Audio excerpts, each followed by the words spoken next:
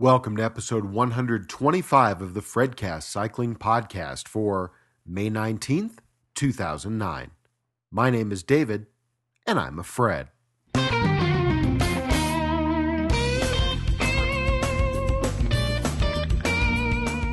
In this week's episode of the FredCast, the return of Yehuda Moon. Count them, four product recalls, lots of Giro d'Italia news, including Pedro Herrio's crash, the Milan protest, and a sad day when a moto photo driver dies prior to the stage. Also, Tax on the Road halt a UK cycling event.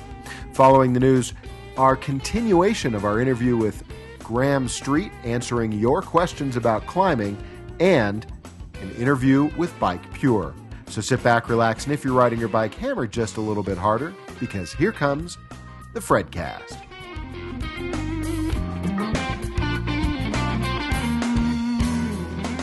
Hey everybody, welcome back to the FredCast. Great to have you with us. We've got a great show lined up for you. It is that time of the year. Grand Tours are here. It's great. But first, before we get to the news and all of our features, I do want to thank our show sponsor, Graham Street and Cyclo Club. You heard Graham last week answering your questions about climbing, and the number of emails and Twitter messages I've gotten from you, it is clear that you believe that Graham can offer you some value. And if that's the case, well, it's time for you to sign up for Cyclo Club. Go to www.thefredcast.com and click that banner at the top of the page. Make sure you do that instead of going directly to Graham's site.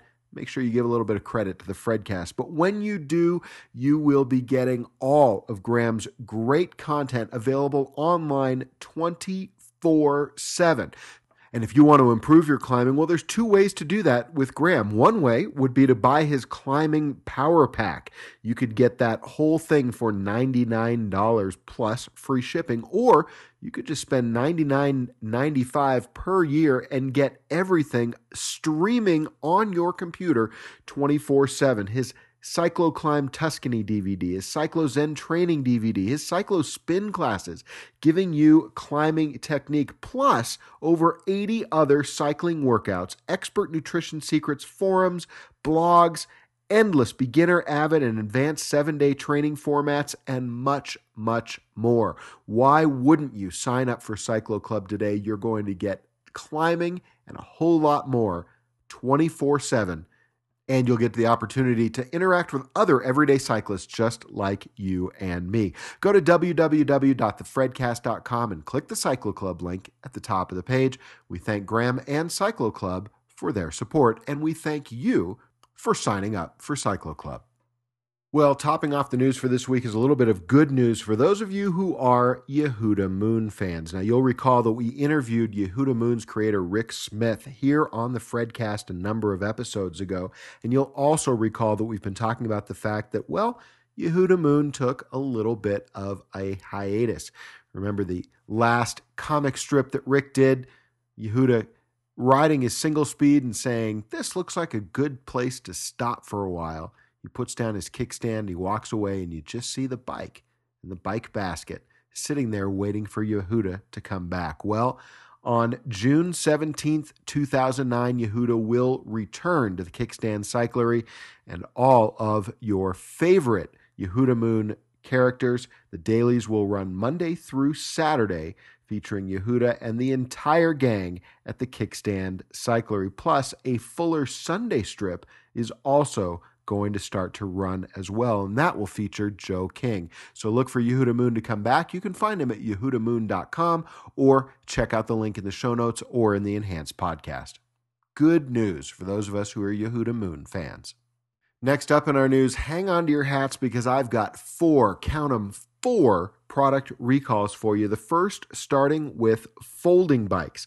These are 2008 model year Dahan and REI Novara folding bikes, and there are about 11,500 of these bikes brought into the United States. And the problem here is that the hinge on the handlebar post can crack, posing a fall hazard, and there have been 25 reports of the handle post hinge on those bikes cracking, including one minor injury involving scrapes and bruises. Now, this recall involves, again, 2008 Dahan and REI Novara folding bikes, And the models include the Chow P8, Curve D3, Curve SL, Glide P8, Jetstream P8, Mariner D7, Mu P8, Mu P24, Mu SL, Mu XL Sport, Vitesse D7HG, Speed D7, Speed P8,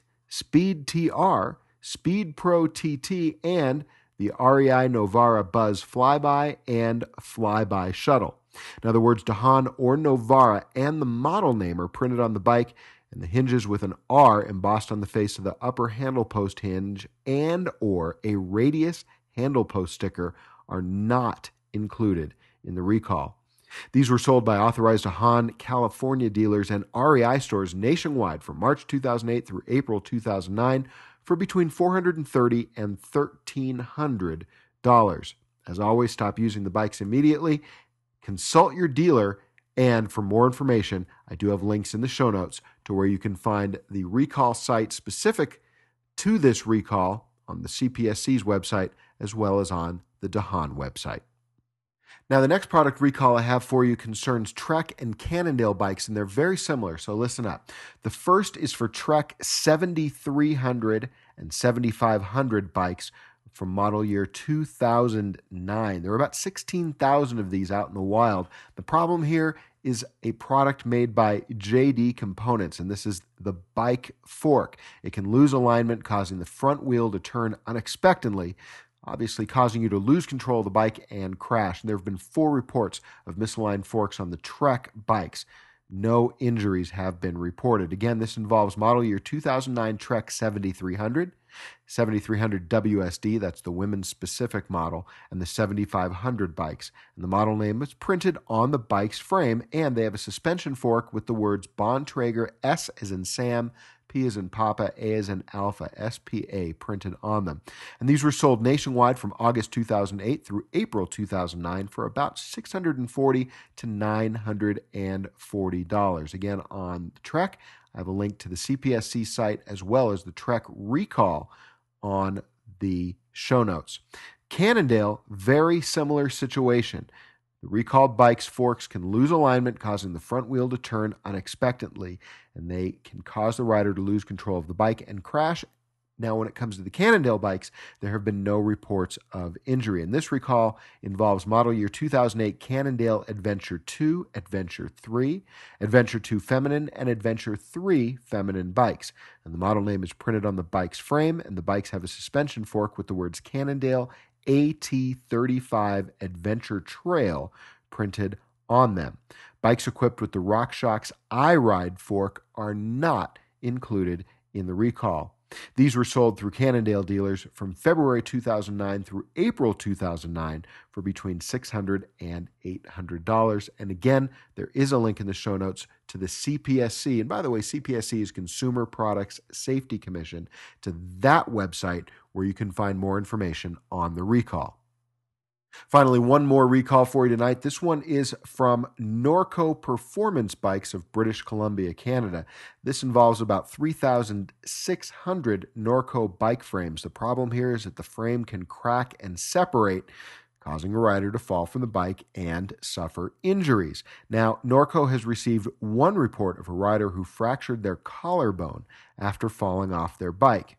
Now, the recalled bike frames include the following model year and model names: 2007 Team DH, 2008 Team DH, Align Park, Align, Atomic, Shore 1, 2, 3, 2009 Atomic without gussets, and all colors of all of those frames are included in the recall, and the model name is printed on a decal on the top tube of each frame. These were sold at various bicycle dealers nationwide from December 2006 through February 2009 for between $2,000 and $7,000. As always, stop using your bike immediately. Contact your local Norco dealer or Norco directly. And again, there are links in the show notes to where you can find the CPSC's information and Norco's information. So go to www.thefredcast.com, click that show notes link. Tonight's show is show number 125. Well, when we last met here on the FredCast, we had gone through stage 4 of the centenary edition of the Giro d'Italia. A couple of you had asked me how it could be the centenary edition, but not the 100th episode of the Giro d'Italia, and it's quite simple. The Giro was interrupted during the war years in World Wars I and World War II, but because of the fact that the Giro started exactly 100 years ago, this is the centenary edition. So that's a really great question.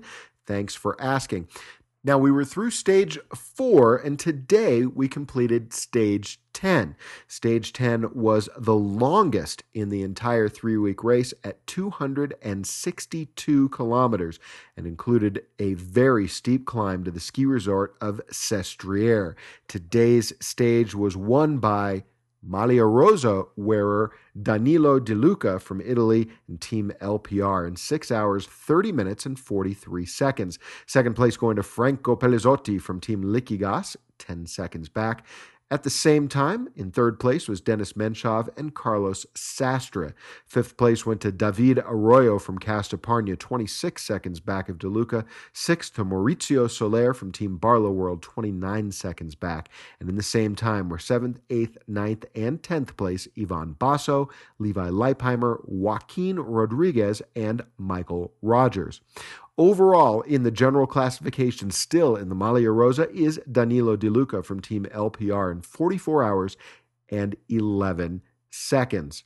Second place right now, 1 minute and 20 seconds back, is Denis Menchov from Rabobank. In third place, Michael Rogers from Team Columbia, 1:33 back. In fourth, from the United States and Team Astana, it's Levi Leipheimer, 1 minute 40 seconds back. In fifth, it's Franco Pellizotti from Team Liquigas, 1 minute 53 seconds back. In sixth place, and 1 minute 54 seconds behind Danilo De Luca, it's Carlos Sastre from Team Cervelo. In seventh, Ivan Basso from Liquigas, 2 minutes 3 seconds back. Currently sitting in eighth place, it's Thomas Lokvist from Sweden and Team Columbia High Road, 2 minutes 12 seconds behind Danilo De Luca. 2:35 back in ninth place, it's David Arroyo from Spain and Castaparna. And in 10th place, it's Gilberto Simoni from Team Diqui Giovanni, 2 minutes 58 seconds back. A lot of folks are wondering, where is Lance Armstrong? Lance is 5 minutes 28 seconds back at the present time, sitting in 18th place. And the fastest man in the world, Mark Cavendish, is sitting in 161st place from Team Columbia, 1 hour, 47 minutes, and 59 seconds behind Danilo De Luca.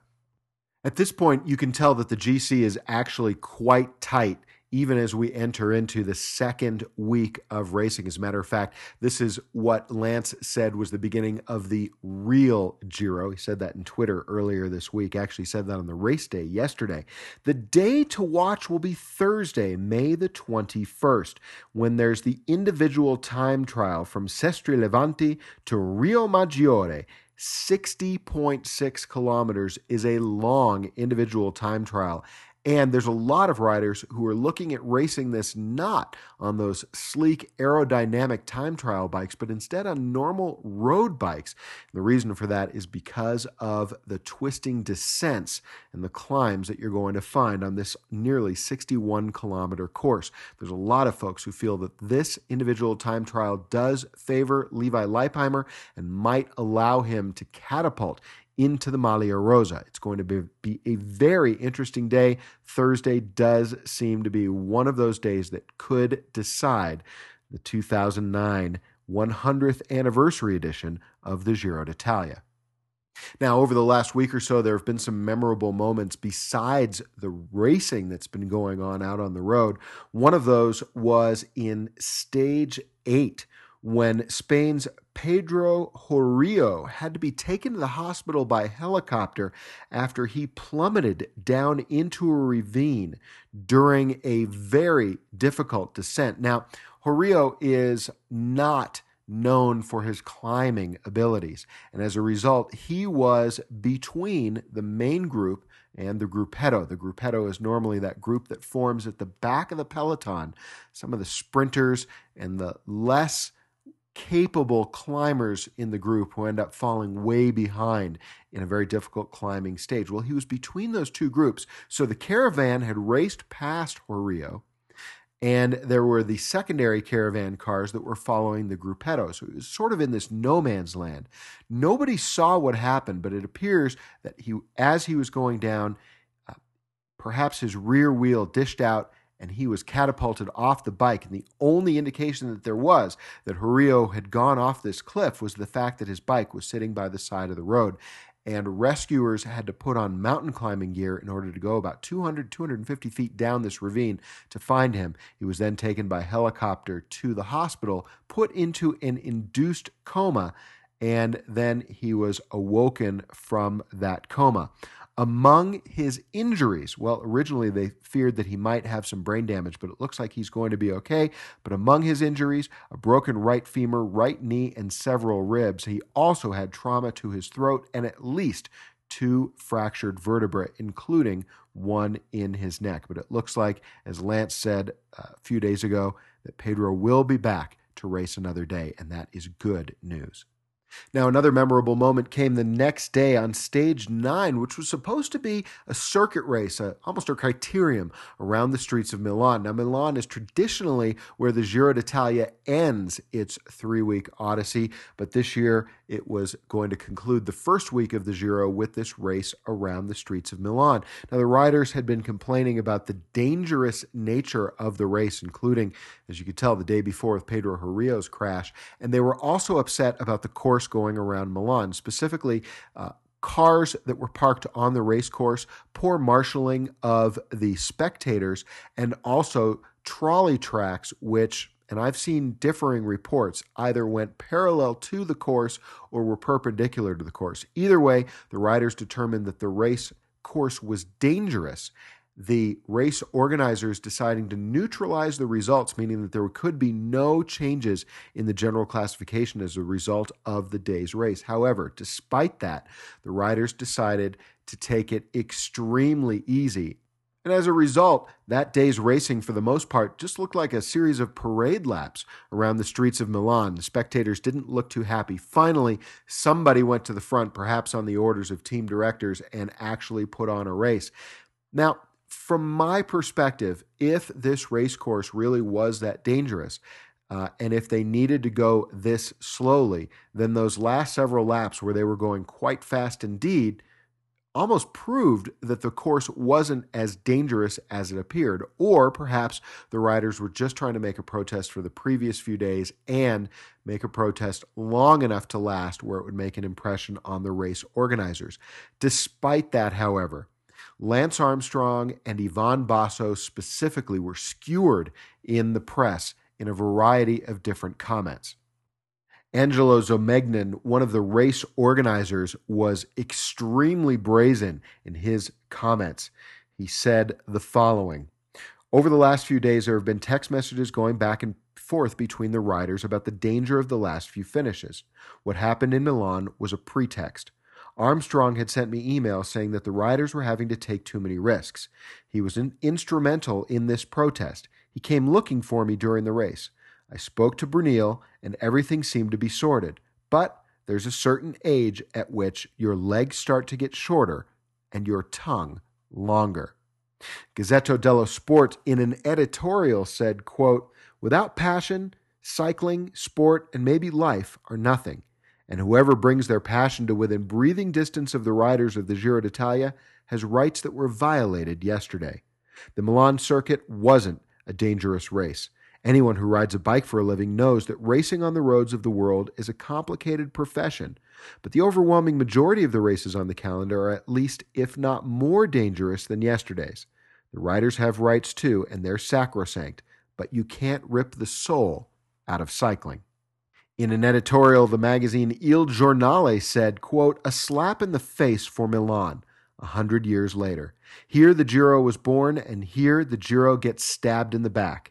A villainous ambush on the day of big celebration, and behind it all, in front of the thousands of incredulous, stunned spectators, are the riders, if I still call them that. It's purely out of convention, for ease of expression. Ideally, they're no longer worthy of that name. They should go into hiding after the obscenity they committed yesterday.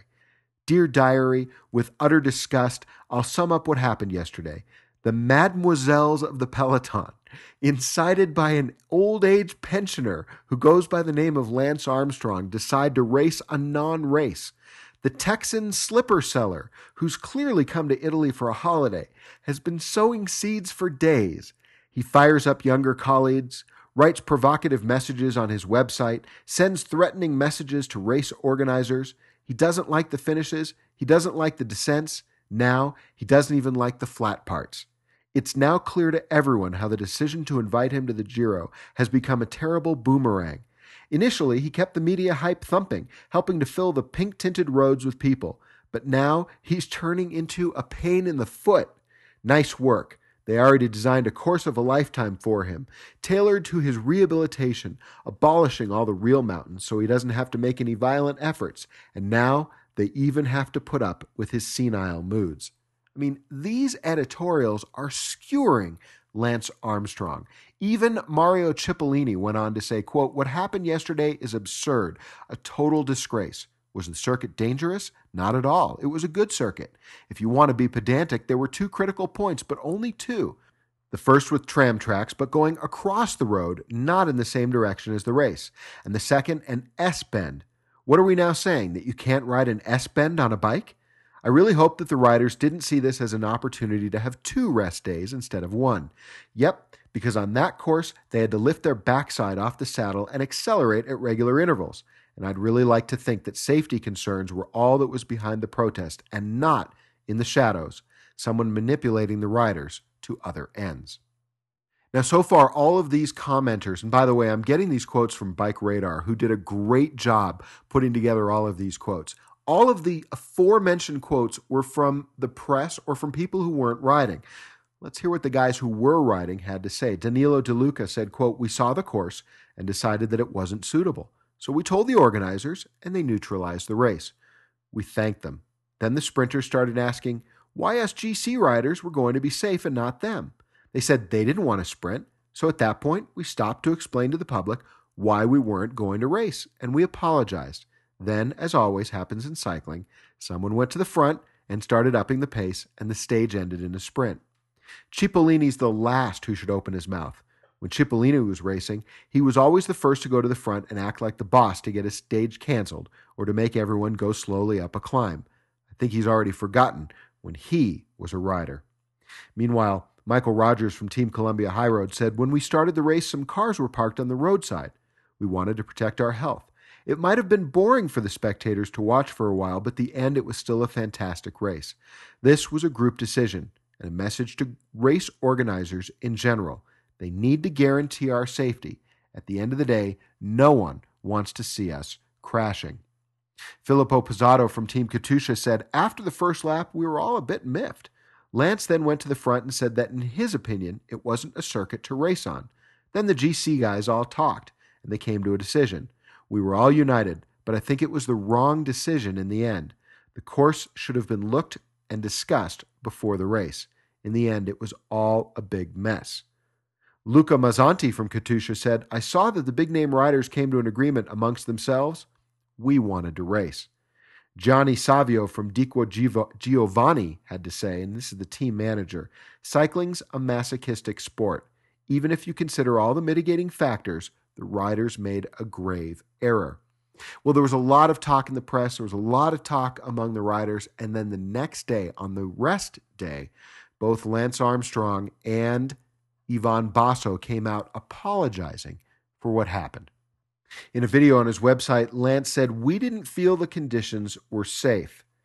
He said, "It's an unfortunate situation, an accumulation of days and days of frustration, and I think fear on a lot of people's parts. And then this war of words and this war of power afterwards that we have to avoid." He said, "I think the real point here, and I think that the point that we as riders would like to get across, is that we're sorry about that. It wasn't an ideal outcome. Nobody was happy with that." He then said that he felt the protest was over, quote, "an accumulation of dangerous finishes." He said, "But I think that Pedro Jorrillo's crash was something that was fresh in everyone's mind. We nearly lost him that day. The facts are the facts, and it took them 20 minutes to find him when he fell off that cliff. Thank God he's fine, and he's going to live to ride another day. Other stages had unlit tunnels, dangerous downhills. Can you imagine going into a tunnel at 50 miles per hour with no lights? That's crazy. He said, we absolutely have to have a fully independent riders organization that represents our interests. So if there are going to be circuits or there are going to be finishes that we as riders get to have the right to say that this is safe or this is not safe or this will do or this we won't do. Without an organization that represents our voices as a unified front, not a splintered front, we will have this problem forever. Ivan Basso said, I think all 200 riders looked at themselves in the mirror last night, and starting tomorrow, you're going to see quality racing again. He said, but I think we need to apologize for the fans. I'm coming off a very rough time, and I'm trying to do something good for cycling. So I realize, of course, I've just spent a lot of time talking about this, but the reason is I wanted you to see all sides of this situation, the press and the fans and the riders themselves. It seems that the riders feel that they had a legitimate beef. Maybe they felt that they got a little bit caught up in the moment, perhaps. At least that's what it sounds like by listening to Basso's comments. Nevertheless, I think that there must have been some concerns here on the riders' part. I don't think that they were just, as was commented, taking an extra rest day. These are professionals after all, and that's not something that they're about to do. They must have had some concerns. Did it disappoint the fans? Yes. And whether that was the fans on site or even those of us who were watching it on TV, sure. But at the end of the day, none of us want to see accidents like what happened to Pedro Jorrillo or any of the other horrific accidents that we've seen in professional cycling. And if this can help open people's eyes to the possibility that they may need to take a more careful look at these race courses to keep the racers safe, well, I'm all for that. Before we move on, two more interesting incidents from the Giro d'Italia. The first, sad, and the second, a sad sign of the times. Today, on his way to cover stage 10 of the Giro d'Italia, Fabio Saccani, who is one of the moto photo drivers. He drives one of those motorcycles that carries the photographers around on the race course. He died in a motorcycle accident on his way to today's stage 10. He had an accident with a truck driver and he died. According to Lance Armstrong in his Twitters, Fabio was a really good friend and somebody who was a cancer survivor. And everyone at the race was saddened by it. And tomorrow, before the start of the 11th stage from Turin to Arenzano, they will observe a moment of silence for Fabio Saccani. And finally, in a sad sign of the times, you remember me telling you last week that Team Astana has had some financial difficulties, including having trouble paying the staff, and they have until the end of this month to get their financial house in order before the UCI pulls their UCI racing license. To protest the situation with what's going on with Team Astana, the team showed up on the starting line a few days ago with the sponsor's name blanked out on their jerseys. According to Johan Brunel, talking to reporters, quote, "We don't want to pretend that everything is okay. It's not okay. The riders only received 2 months of salary in 2009. I hope the shirt change will provoke an effect." And it certainly did. Everybody noticed. And the entire event got a lot of coverage in the press, in blogs, on Twitter, online, everywhere. People were talking about it. And it looks like people finally understand what's going on with the team. Whether or not that will have any effect, well, we're just going to have to wait until the end of the month to find out. Meanwhile, in other professional cycling news, you'll recall that over the last few weeks we've been talking about Tom Bonin's positive test for cocaine use. Well, the organizers of the Tour de France have now decided that he will not be welcome at the 2009 running of the Tour de France. This is not the first time that Bonin's been barred from the Tour de France. He was also barred last year for a similar positive test for cocaine. According to tour organizers, they feel that Tom Bonin's presence would mar the image of the race. Moving away from professional cycling now, one of the UK's most popular long-distance amateur cycling events was brought to a halt last weekend when someone scattered thumbtacks all over the racecourse, causing punctures all throughout the peloton. There were about 3,700 riders participating in the Etap Caledonia, which is an 81-mile charity ride. And apparently this is one of the only rides in the UK where the entire race course is closed. Well, apparently residents and business owners don't like this, and that's why somebody went to a bit of a terrorist action against the cyclists. Of the 3,700 riders, it sounds like there were about 500 punctures as a result of the tax. Once the organizers found out what happened, they stopped the event and allowed the roads to be cleared, and then everyone finally was able to finish. According to a spokeswoman for the race organizers, quote, "As far as we know, no one came off their bike because of the puncture, and there were no injuries. But it could have potentially been very much worse." That's going to do it for the news for tonight. But before we move on, I want to thank another one of our sponsors, and that is Audible. We've talked about Audible a lot here on the show. Audible has over 60,000 audiobooks and more. And if you go to audiblepodcast.com/cycling, make sure you go to that link, audiblepodcast.com/cycling. You'll get a 14-day free trial of the Audible Listener Gold program. You'll be able to download a free audiobook of your choice, and you'll be able to keep that audiobook whether you decide to stick with Audible past the 14 days or not. Your options on Audible are virtually limitless. You can get books on business, the classics, fiction, history, kids and young adults, mysteries and thrillers, romance, sci-fi and fantasy, self-development, and much, much more. So go to audiblepodcast.com/cycling right now and sign up for your free book. We want to thank Audible for their support of the FredCast. I also want to remind you to sign up now for our Chasseurs de Col 2009, our Col Seekers ride in the French Alps, September 5th through the 12th. We'll be doing the Col du Telegraphe, Col de la Colombière, Col de la Forclaz, Col de la Madeleine, Col du Galibier, my favorite, and also the Alpe d'Huez. This is going to be a great trip. You're not going to want to miss it. We do still have a couple of slots left. Sign up today. It's September 5th through the 12th. You can get more info at www.thefredcast.com or by clicking the link in the show notes or in the enhanced podcast. That's our Chasseurs de Col 2009, September 5th through the 12th. Join us. I can't wait to ride with you in the French Alps. Next up, this is our continuation, part 2 of our interview with Graham Street from Cyclo Club as he answers your questions about climbing. And as I mentioned at the top of the show, there's a lot more where this came from when you sign up for Cyclo Club. Go ahead and check it out. Go to www.thefredcast.com and click that link at the top of the page. If you like what you've heard, and so far you sound like you do, I think you'll get a lot out of Cyclo Club. Here's my part 2 of my interview with Graham Street, answering your questions about climbing. You know, last week we had Graham Street on the show, and he was talking to us about climbing and answering some of your questions that you submitted to me via Twitter. I'm really pleased to have Graham back a second time to answer more of your questions. Good afternoon, Graham. How are you?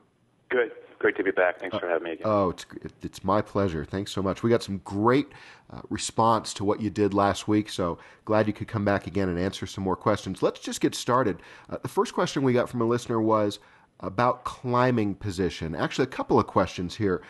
Whether they should be back on the saddle, whether they should be forward on the saddle, when they should stand, whether they should train climbing in the saddle, out of the saddle. Could you address some of those issues? Okay. First of all, climbing position is obviously all a subject of one, meaning that each individual has certain, body types or, overall geometry that suits them better. Like a duck in water kind of climbing saddle, someone stuck in the saddle is scenario one. Someone that, quote unquote, dances on the pedals and is pointing the toes and hopping up and down out of the saddle is 2. I think people like to kind of categorize themselves as one to the other. I try not to do that. Again, much like the stuff I talked about last week with super spinning and overpowering to really work on your cadence. Same thing here. I think that you're going to find a strength for yourself. Let's just say I feel stronger in general in the saddle as I'm climbing. That doesn't mean you should not be practicing out of the saddle. In fact, what we have found many, many times with our tactics and techniques is training out of the saddle, even if you're not comfortable with it. When you get back into the saddle, you're a lot smoother, you're a lot stronger, and you're a lot more efficient. And we've proven really that the reason for that is we're teaching you how to point your toes, which is one of the secrets for improved climbing strength and efficiency for sure. But it's also working on some different muscular angles that a lot of people, when they're stuck in the saddle, can't get. You asked the question about, should I shift forward in the saddle? Should I shift back in the saddle? I think it's pretty much dictated on slope, to be honest with you. Typically, the steeper the slope, the more most people are going to shift forward in the saddle. Just like when they're trying to go faster in the flats, you'll see most people begin to shift forward. The reason for that is that they're naturally beginning to try to extract more energy, whether they're aware of it or not, from their core, which, as you know, is what I talk about 24/7, 365. So the more you build your core strength, the more you want to slide forward, the more power you're going to get. It's just that simple. Sorry. Yeah, sorry. No, tell me about, you mentioned pointing your toes. Tell me a little bit about that. Well, I can't tell all my secrets about it, but I can tell you that for certain, if whether you're seated or standing, most everyday cyclists tend to do what's called ankling, meaning that they tend to drop the heel as they hit the 5, 6, and 7 o'clock position of the pedal stroke. Now, ankling is a traditional way to pedal, and I'm not necessarily, saying that ankling is not of use, but if you watch the average everyday cyclist, especially when they hit the steep slopes and that ankle begins to drop, what you're going to begin to see is what I would call a choppy pedal stroke. And we've all felt that before, when you're chopping on the pedals instead of rotating the pedals through a perfect circle. So what we try to teach, what we work on with our fitness parameters, is helping the individual learn how to point the toe, stabilize the foot, stabilize the knee, and really extract more energy from the gastroc, the hamstrings, and the glute muscles. Because when you can do that, or what we would call the cottage of wattage in our club, you begin to get that glute power kicked into gear. And most cyclists, I'm sorry, they're typically front dominant, so they're really pushing and matching with their quadricep muscles. They're not getting a lot of power from their hamstrings. They're not getting a lot of power from their glutes, which is unfortunate because those are the most powerful muscles in the body, especially if you want to climb. Those are the muscles you need to train, and the best way to extract that is to have the right foot position. And a lot of us tend to really drop that ankle. So, again, back to climbing position, if you're in the wrong climbing position, it makes it tougher to extract the right amounts of energy. Most people will tend to prop themselves up, put their hands on the tops or on the tops of the hoods, and slide back. And again, I have no trouble with that. I think that practicing a variety of techniques is really the secret.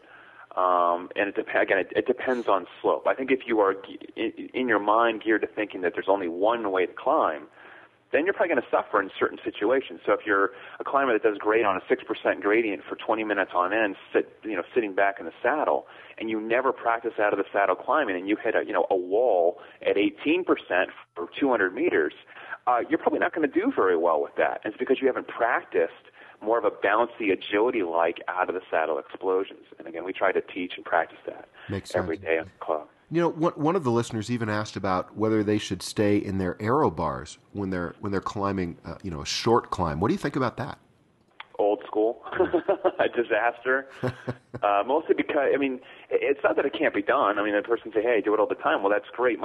Typically, the reason why it tends to be more of a problem for many is that when you get in those aero bars and you're climbing, just look at the chest cavity. The chest cavity begins to automatically close down.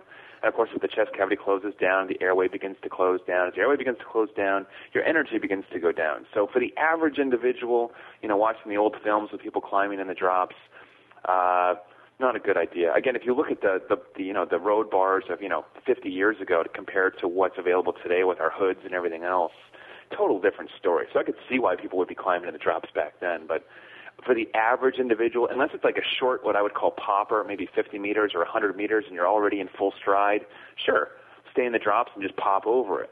But if you're climbing in the drops, no, disaster. Okay, makes sense. Now, another question, and this was actually a question I had last year before I went to the Alps, and that's, should I gear my bike differently if I know that I'm going to be doing a ride or multiple days of riding in the mountains? The question is it better to use a compact crank, a triple, or just to change their rear cassette? And how do they figure all of that out? It depends on the course. I'll give you a couple personal examples and ones that I speak with about people every day. I'll be headed over to the Death Ride in July. I just spoke with a guy yesterday. He's a member of my Cycle Club. I'll be staying with him and a couple other members while I'm there. He's done the Death Ride before. So to answer your last question, how do I know? Well, the first thing you need to do is you need to do your recon. You need to do your research on the event, find other people that have done it, talk to them about their gearing, ask them blunt questions. What did you have on the bike? How did you favor? Did you wish you had something else? You have to do your due diligence there. That's step one. He told me that Graham, I had a compact, which is what I have. I'm a big compact proponent. I always have been since they came out. In fact, I think it's probably the best upgrade the typical everyday cyclist can do to their bike, but that's another discussion. I got a 26 on the back. I'm running SRAM Red, so I've got a 26 on the back, which for my local area is plenty. But when you're doing 5 mountain passes and 9 hours on the bike, my tip to you is to always have what I call a fail-safe. So typically within reason, you want a gear or two extra on top of what you think you can handle just in case. It's better to have it and not need it than to need it and not have it, especially when you've got a long duration set of climbs in play. So I'll be switching to a 28 or 29 on the back with the compact in the front. Now I could opt, to go to a triple, absolutely. But when you do that with the same road bike you're riding, of course you and I both know, you got to buy a triple crankset if you don't already have one. You got to change the derailleur, you got to change the rear derailleur, all that stuff. And if I can avoid that, the compact is typically what I recommend. What about, and again, this sort of goes back to psychology a little bit. What about the cyclist who says, ooh, if I put a compact on the front or a triple and, I go to a 28 or 29, as you just said, on the rear, I'm just going to feel like a wimp. You know what? A wimp is all in your, I think that in the eye of the beholder. I think at the end of the day, if you're climbing well and you're feeling strong for you, then who cares what you got on your bike? Seriously. I mean, I went to, I do Mount Washington every now and then, which is dubbed as the hardest single-day mountain climb in the world, and I've climbed all over the world, and I would have to agree with that. It's not very long; it's 7 miles, but there's people that show up there not just with triples and compacts, but they'll show up there with a 22 on the front from a mountain bike gearing, and they're not wimps at all. In fact, they're flying up the thing. So the gearing itself is irrelevant. How you use the gears for any type of climbing is really what makes a difference. Does that make sense? It does, and I think it's good advice because I think it's great advice because people really they get hung up on that. They get hung up. Gee, everybody's it happens in the gym. Everybody's watching me. I better lift more weight, right? And so I don't think people are watching you at all. That's all in your head. You know what? Let your riding speak for itself. If you're going by them fast enough, they won't even see what gears you're on. Good point. One last question today, and that is, again, from a listener. How can I effectively use my power meter or my heart rate monitor to pace myself on climbs? Heart rate and power are not my pure specialties. I understand them. I use them both. I'm still a purist, so I still believe, you have what you need internally to practice to pace yourself. In fact, let me get to that in a second. How do you pace yourself with a power meter, heart rate monitor? For heart rate monitor, first of all, like in our club, the first thing I would tell one of my members is, first, I want you to do spin class number 5, which is zone 4 testing. So those of you that are listening, what you really need to find out is what your zone 4 threshold numbers are, which means when, in layman's terms, when you're really pushing yourself before you pop, okay? And that number is, let's just say for me, I think that number for me is like 174 beats per minute, okay? That's my zone 4 threshold number, meaning if I go too much higher than that, like 178, 180, I ain't going to hold on very long. If I'm below that, I'm probably going to hold on, indefinitely with the right fueling strategy, but I'm not going to be climbing at my best. So once I find that number, it becomes basically derivatives of that number. 5% less, 5% more, and using that with chunks and techniques to basically raise that number over time. So that's going to help you do your pacing with a heart rate monitor, which, again, I'm not a big fan of the heart rate monitor. It doesn't tell all. It really doesn't. It's old school. The power meter obviously really is the new foray into understanding how much energy you're actually putting out regardless of what your cardiac system is telling you. I was talking to somebody, if you don't mind, I was talking to somebody about that recently, and the way that I described it, and it just made sense to them instantly, was a heart rate monitor is a lagging indicator. A power meter is a leading indicator. Absolutely. Yeah, with the power meter, you can't fib, you can't lie, and neither can your body. It is what it is. If you're putting out 300 watts, you're putting out 300 watts regardless of what your heart says. with your heart, if you do the first hill in the first 10 minutes of the ride and your heart rate says, hey, I'm only at 164 and I'm feeling great, you could be going, 20, 30 miles down the road and climbing the same hill again, and it says 184 and you're going 2 miles per hour slower on the same hill. So you tell me, the heart's saying you're working harder, which you are, but you're not performing better. You're performing less. So it can be deceptive. It can be deceptive. And again, you're going to get arguments back and forth. But the bottom line is that regardless of what you use, whether it's your own internal system, which is what I still say is number one, should always be at the forefront of what you're doing. You're using a heart rate monitor, using a power meter. What you need to find is that threshold number. And again, we really try to push our members to understand that number, even if they're beginner or they don't, Graham, I don't want to race or don't want to do that. I said, look, I understand. I don't care if you don't want to race, but if you want to improve, which is why most people come to us, then we need to get a comprehension of that area of uncomfortableness, because that's going to help us dictate everything else. If I don't know what that number is or where that area is, everything's just kind of, I kind of worked hard today, but I don't really know how hard. Or I worked super hard today, but I don't know if I improved. Or I was way low today. I wonder what that did for me. And that kind of clueless direction is what makes things kind of complicated for me to help you improve. So the power meter, it's really simple. You find that zone 4 power threshold. Let's say it was 280 watts that you could sustain for, 30 minutes or whatever it is, 20 minutes. There's a whole bunch of different tests that we can do. Find out what that number is, and then everything else you do is based off those derivatives. So if you want to go out and you want to do a moderate day, then you're probably going to be working, on average with your normalized power at about 200 watts, 220 watts, well below that number. If you want to go out and do intervals to build your fitness, depending on the length of the interval, you could be at 300 watts, 320, 350, 400 watts. And those numbers are the derivatives you use to build that fitness. I think people make it too complicated, to be honest with you. I still say your body has what you need. You just got to learn how to listen to it. If you can do that, regardless of what you're using for a meter, you're going to see significant improvements. Good tip. Use the body meter is what you're saying. Well, again, you're going to get people that are going to argue. Coaches will argue with me to the high heaven. And they're coaches. So, yeah, of course they need empirical data because someone's paying them to see numbers. Okay, that's what you're paying for. With me, my job is to get you strong and fit. If you want to use power meters and stuff, I'm a huge proponent of you doing that. But I always say the same thing. Don't rely on them. Rely on yourself.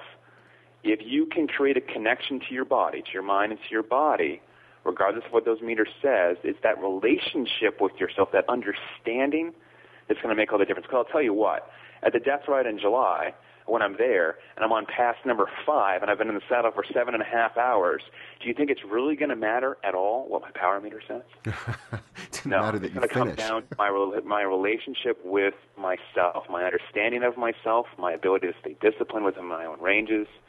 Those are the important things. The power meters and heart rate monitors just give you some boundaries to understand them better if you're more empirical. And I don't have any problem with that. We support it. There you go. Once again, some great advice from Graham Street. Graham, thanks so much for coming on the FredCast again. And for those of you that are listeners, if there's a topic you'd like to hear Graham address and the next time he's on the show, just shoot me an email. We'll be happy to make that the next topic, ask you all for your questions, and have Graham back on. Graham, thanks so much. Have a great day. David, I can't thank you enough. Over the last couple of weeks, as we've talked more about doping in the world of professional cycling, there's been a new website that has caught my attention all over the place, whether it's on Twitter or on the web or lots of other places. The website is bikepure.org. Their tagline is promoting drug-free cycling, and I thought it would be interesting to talk to them to find out a little bit about their mission and what is they're doing. So here's my interview with Andy Lay from Bike Pure. We're talking today to Andy Lay. Andy is from Bike Pure. Welcome to the FredCast, Andy. Hi, David. Thanks for having me. It's a pleasure to be here. Oh, well, it's good to have you. I found out about Bike Pure, well, really, as I do most things, through Twitter, through the internet, and I've been following along with some of the things that you've been doing, but I wonder, just take a couple of minutes and let everybody know what it is that Bike Pure is and what it's all about. Well, we're basically a non-profit organisation looking to improve the integrity of professional cycling. As we all know, there's been a lot of bad publicity for the sport over the last few years as regards to the endless doping stories, and we just felt that we had to sort of do something about it as fans and as cyclists ourselves. We just felt the need that we couldn't watch the sport sort of crumble in front of us, if you like, and we felt we just had to set up something to give the riders, the fans, pro riders, teams some sort of a voice that up until now the dopers had sort of drowned out. There's a lot of publicity for the bad news. But we wanted to promote the clean riders, and that's basically what we're doing. Now, when you say we, obviously you're not doing this alone. Tell me about how you got started and who's doing it with you. Well, yeah, Bike Pool. We were initially conceived by Miles McCorry. We're both good friends. We go back a long way, and we both raced for many a year together. And we just found, I suppose, after the 2007 Tour de France with the doping stories there, it was a tough time for cycling, and we just thought, we thought the sport would improve after the Vinokurov scandals and stuff with the Tour de France, and then we sort of sat on it for a year. We had the idea of Bike Pure, sat on the idea for a year, and then obviously last year we all know what happened. Everyone went into the Tour de France thinking this is going to be a new, the sport has changed, and hopefully we can see some new improvements. But we all know what happened, with regards Rico and the positives there. And again, the sport came crashing down, full of bad headlines. And that's when we set up Bike Pure. We just wanted to do something about it. We set up last October. We set up. Sorry, go ahead. Oh, well, I'm sorry. I was just going to interrupt you before you went into October and to sort of go back to the 2008 tour. There were a lot of people who felt that the fact that guys like Rico were caught because of the better testing procedures with CERA and et cetera, a lot of people felt that perhaps it may have been actually one of the cleaner Tours de France. What do you think about that?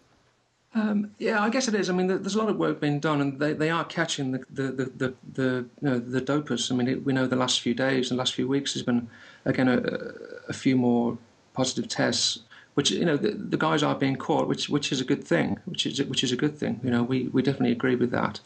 But we want to give the clean riders a voice. With big support in the US. In fact, can I just run through a few lists of the riders that have agreed to join our campaign? Yeah? Well, I would love that. Go right ahead.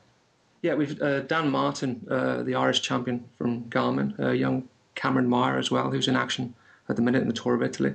There's 3 guys from Cervelo, Dan Fleeman, Dan Lloyd, Ben-Jack Maines, you probably know him well from over there in the US. Absolutely. With the Bristol team, he's a big follower of us, and he's a big supporter of what we're doing. Young Nicholas Roach, Ryan Berman from the Trek Livestrong team, who joined us recently there. Thomas Soliday from Mountain Khaki.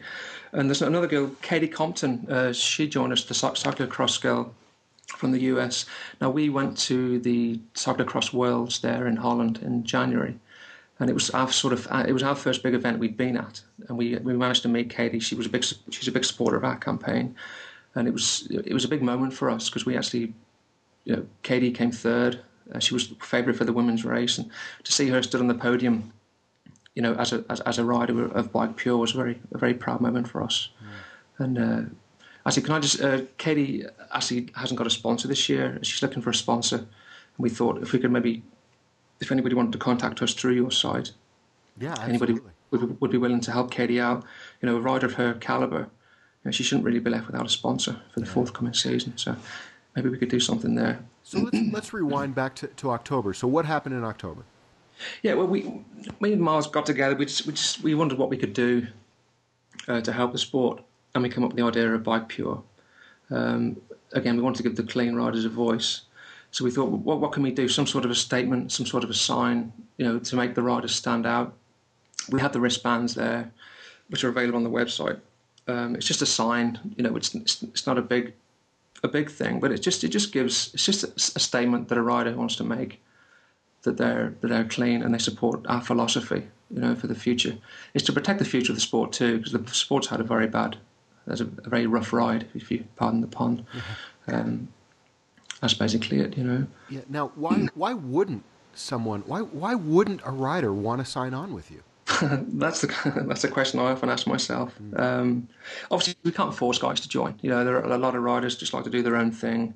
maybe not shout from the rooftops, but I can't, personally, if I was a pro, I would want to get on board this campaign, and just be part of it. You don't have to, be too vocal on the subject. But if Ryder wants to join up, then we've no problem for that. But I can't see why guys wouldn't join us. Now, by joining, what statement are they making by joining? I'm guessing you've got a mission statement, and I don't know. Do they have something they need to sign? We have what's called an honor code. It's not a contract, but it's a statement that we put out that the riders sign. We've had a few problems with it. I mean, logistically, it's difficult to get guys to sign when they're in, you're in 3 or 4 continents across the world. It's difficult to get guys to sign that, but it's not a legally binding contract. But just the guys wearing the wristband, and we have a headset spacer as well. Just by guys, that's as good a symbol for us. It's not just the mark of a clean rider, but it's someone who wants to, protect the sport, protect our sport, and hopefully help it. Help the image of the sport. Now, there have been a few other campaigns that I've heard of. There's Ride Clean, I Support Drug-Free Sport, Drug-Free Cycling. How does Bike Pure differentiate itself, and how is it different from those other campaigns? Well, as I say, we like the riders to come to us. We don't just concentrate on a certain aspect. We're welcome to any rider, any team. It's for the fans as well. I mean, the fans play a big part in this. We've thousands of members who've joined up through the website for free. just adding their name, it sends out a big message, and we've thousands of members already. We're just a big voice, and we want, there's no boundaries there with us. And like I say, the riders back us completely, and we have a good few teams. We're very big in Australia. We've had so much feedback from the US, Australia, South Africa has been, we're huge there, and it's almost taken us by surprise. The whole just the interest in Bike Pure has just been unbelievable. It's hard to keep up sometimes. Yeah. I have a backlog of riders there to add to the website. We basically add a rider, a bio page showing the riders' results, links to their sponsors. Just put them in a positive light, and we try and follow the riders that join us. We put news out on the site, track them, follow them, their results, etc., and upload photographs and stuff. Just give them a bit, good PR for those guys. It's just do a lot of hard work for those guys. Now, you mentioned the fans and just sort of everyday cyclists. How do they get involved? Well, we urge cyclists of any discipline, whether that be road, mountain biking, cyclocross, that they get behind us, join the campaign. It's through their support that it strengthens the case for stiffer penalties as well. We're looking for stiffer penalties for the dopers, and it sends a message to the small number of doping riders that that we just don't want them in our sport. We've all felt deceived as fans watching these guys climb the mountains, and then we find out that some of them test positive, and it takes a lot out of you. We all love this sport. We all need guys to look up to, especially the young riders. We appealed, any young guys.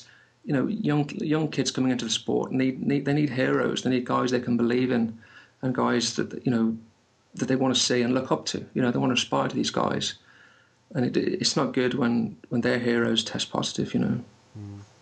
What do you make of a situation like a Tom Bonin? Because in that situation, it seems to me not a performance enhancing use of drugs, but instead maybe as he said, he says he's got alcohol problems and I'm assuming drug problems as well. I think that you'd put that in a different category, wouldn't you? I think you have to a degree. He clearly has personal problems, and maybe it is hard being at the top of his sport, and you have to perform. But he's a young guy as well, and maybe it just goes to show that the social problems that people have with drugs as well. It always happens after the classic season. It seems to happen with Tom.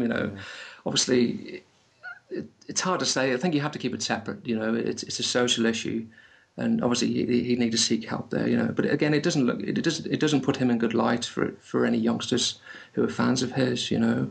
But I think he's seeking help through his team and stuff. Yeah, and it sounds like his team has been very sensitive, which is good. Yeah. What do you say to people?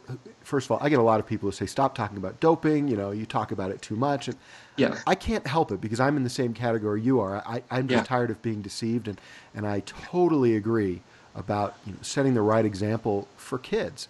But what do you say to those who would respond to you with, well, you know what? If they decide to ruin their bodies, if they decide to take the stuff, and if it makes the sport more exciting, let them do it. Well, yeah, I mean, we don't like. It's funny. I had a discussion with Miles tonight. We don't like to do Bike Pure. I don't enjoy doing. I don't enjoy putting doping stories up on the site. It's hard to get a balance with the good news and the bad news. I don't like to have to report the bad news, but unfortunately, due to the sport we're in, we have to report the news. That's all part of the process. But it's hard getting a balance, between the two. If you understand, yeah. Yeah, I do. And what about those who say, oh, this Operation Puerto, come on, that was years ago. Or the people who say, why are we retesting last year's Giro samples? What's in the past we should leave in the past? What do you think about that? Well, again, I think riders, if you have been linked to some sort of, say Operation Porter, for example, it has to. The guys will investigate it, and you have to. If there's a link there, then it has to be investigated. I don't think riders should be getting away with being involved in previous doping issues. As regards Porto, I know Valverde. He's banned from one country, and then he's not banned from another. And to me, I think the UCI need to make a complete. They need to take hold of the situation, and. It's not right a guy being banned in one country and not in another, And what about those who say, well, until the technology of testing gets to the point where we can be certain that we're not getting false positives, that the whole thing is just messed up, it's out of whack. What do you think? Yeah, well, again, it's a tricky situation because you said about retesting of samples. But, I mean, why wouldn't you want a sample retested? If I was a pro, I had nothing to hide. If you had nothing to hide, then why should you hide? Mm-hmm. It's as simple as that. People talk about samples being tampered with, but there's a lot of science involved there. You don't just tamper with a sample. There's a lot of, when a sample tests positive, there's a lot of scientific information that goes into, finding the drugs. But, if I was a pro, I'd say keep my samples. Keep them for 10 years, keep them for 20 years. If you've nothing to hide, I don't see the problem there. And cycling has become a scapegoat to a degree. It is probably the most tested sport in the world. The likes of soccer, golf, whatever. Obviously, those sports don't come under the microscope as much as cycling, which again is a shame. But we only have the guys, the dopers, to blame for that. There's nobody else's fault. It's almost a victim of its own success to a degree, the testing. Yeah, it's a good point because, we've had some scandals here in the U.S. with professional baseball, and yet it seems like cycling is perceived by the general public as a tainted sport, but for some reason baseball is not. And so you're right. I think we're a victim of our own success with testing. Where would you like to see Bike Pure go in the future? Well, we'd like to get the message out to as many people as possible, and like I say, we're pushing for lengthier bans. At the minute, I think the bans are like 2 years, but obviously over recent weeks, there's been a lot of positives, and obviously the message isn't getting through to the right. We want longer bans. It's only through people getting in touch with us, and we can put pressure on the UCI, WADA, etc. But we'd like to just grow and just get the message across that it's the fans don't really want this. They don't want the bad news. They want to look up to these heroes that they should really have to believe in. And we could see Bike Pure going over to other sports maybe eventually if we grow, maybe go to other sports and maybe have drug problems. But mostly we'd like to get the message to the youngsters. Maybe go to high schools, whatever, and just teach kids from an early age that the drugs and sport. It just doesn't mix. Drugs and sport just don't go. Yeah.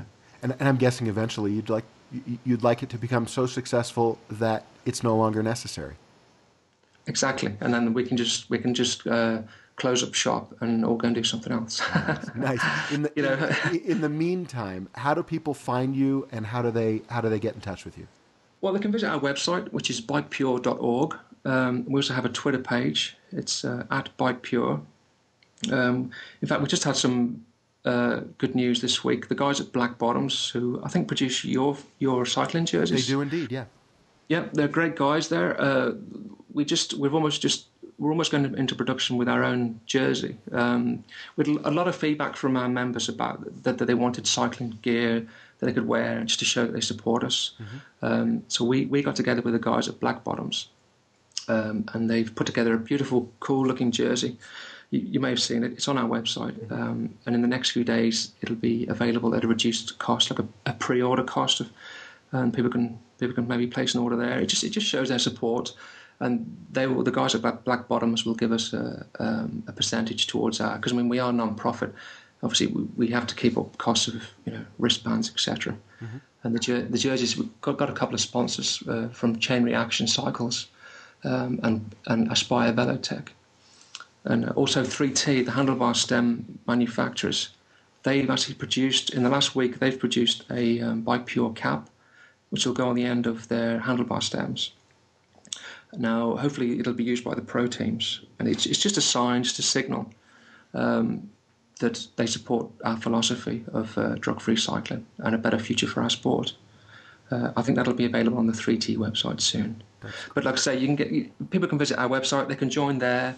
Just add their name. It's free. It's not a problem. The more people, the better, and it increases our campaign and our voice for a better sport. Well, I support what you're doing 100%. I hope my listeners will as well.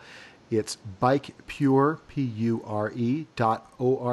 Andy Lay, thank you for being on the FredCast, and thank you for what you're doing for cycling. No problem, and thanks for a great FredCast. It's we will look forward to every week. It's brilliant what you do. I appreciate that. We'll talk soon. Thanks, David. All right. All the best. It's a great organization and something I hope that you will check out. That's bikepure.org, or link in the show notes or in the enhanced podcast. By the time you listen to this podcast, by the way, it's probably May 20th, and I want to remind you that tonight is when you should participate in a Ride of Silence. Remember, the Ride of Silence is an opportunity to pay tribute to those who have been killed on their bicycles on roadways around the world. This is an event that takes place all over the world. Go to rideofsilence.org to find the event near you. It will be a night when you won't be concerned about your heart rate monitor or your power meter. It's a time of quiet reflection and a slow speed ride just to pay tribute in the memory of those who have been killed on the roads. Go to www.rideofsilence.org. Get involved today. One last thing. A couple of days ago, Kristen Armstrong, the 2008 Olympic gold medalist and USA Cycling, announced the launch of the Kristen Armstrong Cycling Academy.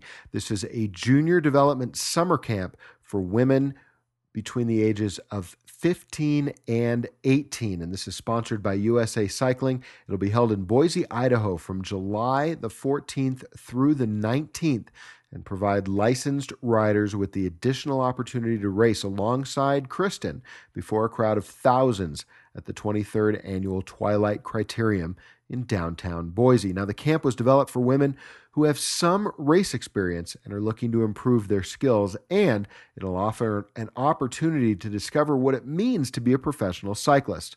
All riders have to have a valid 2009 USA Cycling annual license to participate. According to Kristen Armstrong, quote, "In the United States, during the year you turn 19, you go from racing with your 15 to 18-year-old peers to racing with 19 to 35-year-old pros. It can be a shock. And if not prepared, young riders feel like they've been thrown to the wolves. U.S. Cycling loses a lot of promising female riders in this process. My coaches and I want to have a hand in helping young women really advance through a more focused training program like the one that helped me realize my Olympic dream.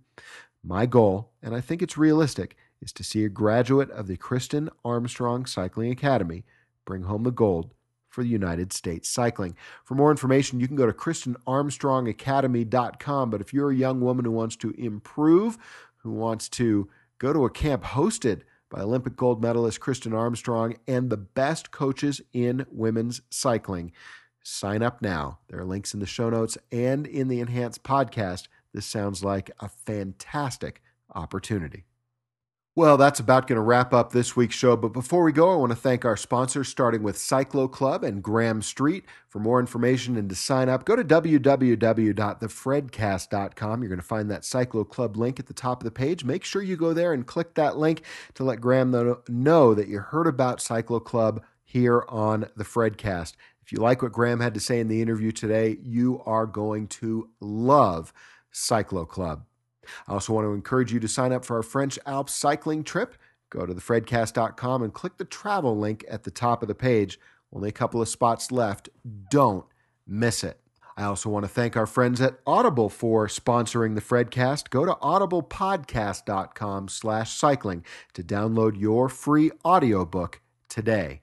And finally, don't forget to donate to the show. Go to thefredcast.com and click the donate link. We couldn't do the FredCast without these ads and without your donations.